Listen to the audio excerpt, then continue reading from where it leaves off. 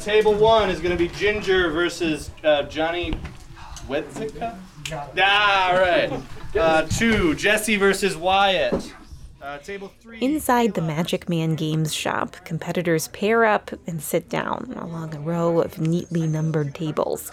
Thick decks of cards shuffle, then find places on intricate game mats as players try to wipe out their opponents. So I will banish Sonata, ping you for 1 arcane. 3 less. I'll go to 35.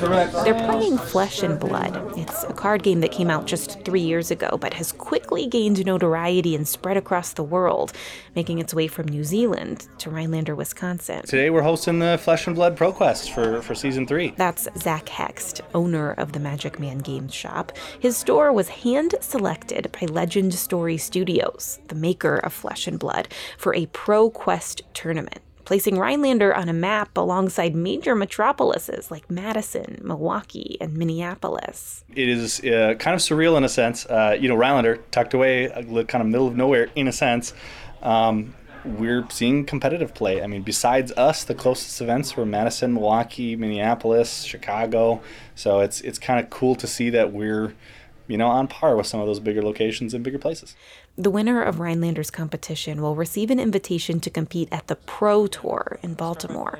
It's a strong enough incentive to attract people like John Tapio, who made his way to Rhinelander from Marquette, Michigan, just for the chance to compete. It's a huge event. I've never been a part of any kind of higher level tournaments in any other card game. Other competitors drove in from Milwaukee and Eau Claire. Hext says Rhinelander was selected to host the competition, in part because of its geographic location, removed from other cities in the region. But his store was also selected because the local gaming community is consistent and growing. People like Nathan Abrams play games in the back of the store 4 to 5 days a week, and they're not just playing Flesh and Blood. There's for D&D, there's Adventures Leagues for D&D.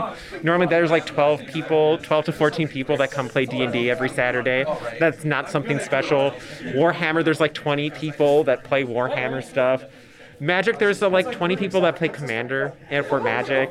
There's people who play Digimon card game. There's a Digimon card game that people are trying. There's a My Hero Academia card game. There's so many people that play games.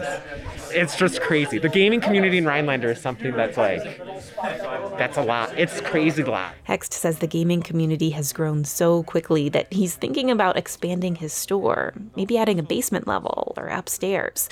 He doesn't want to give up his location on Rhinelander's main drag because it's so accessible and easily walkable from the local schools. That's important to him as he tries to create a space that's not just centered on gaming, but one that's safe, welcoming, and positive. I feel warm and fuzzy inside to be able to be part of this and be able to make sure that everybody is happy enjoying it and grow this fantastic community that we have of great players. With the opportunity to host competitions like the Flesh and Blood ProQuest, the gaming community Hext has worked so hard to cultivate could grow even faster. Since turnout at this event was high, he's hopeful Legend Story Studios will continue to select his shop for future competitions and pre-releases. That wouldn't just be good for business, he says. It's a way to continue connecting people around their common love for games. Correct. So, hang on. Absolutely. Yeah, absolutely. That's terrifying.